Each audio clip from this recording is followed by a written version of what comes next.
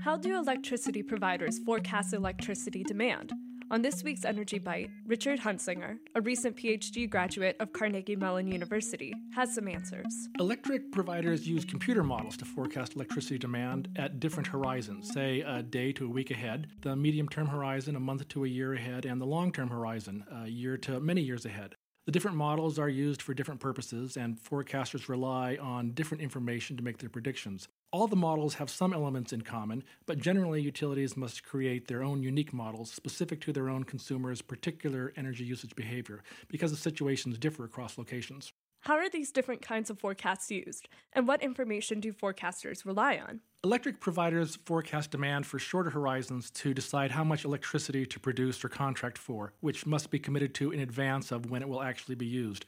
Forecasters rely on information about historical electricity usage, temperature, when holidays will occur, and other factors that are known to influence electricity demand.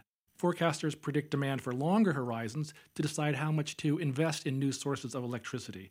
They rely on information about population growth, the economy, and other factors. Would you support electric providers investing more in new sources of electricity?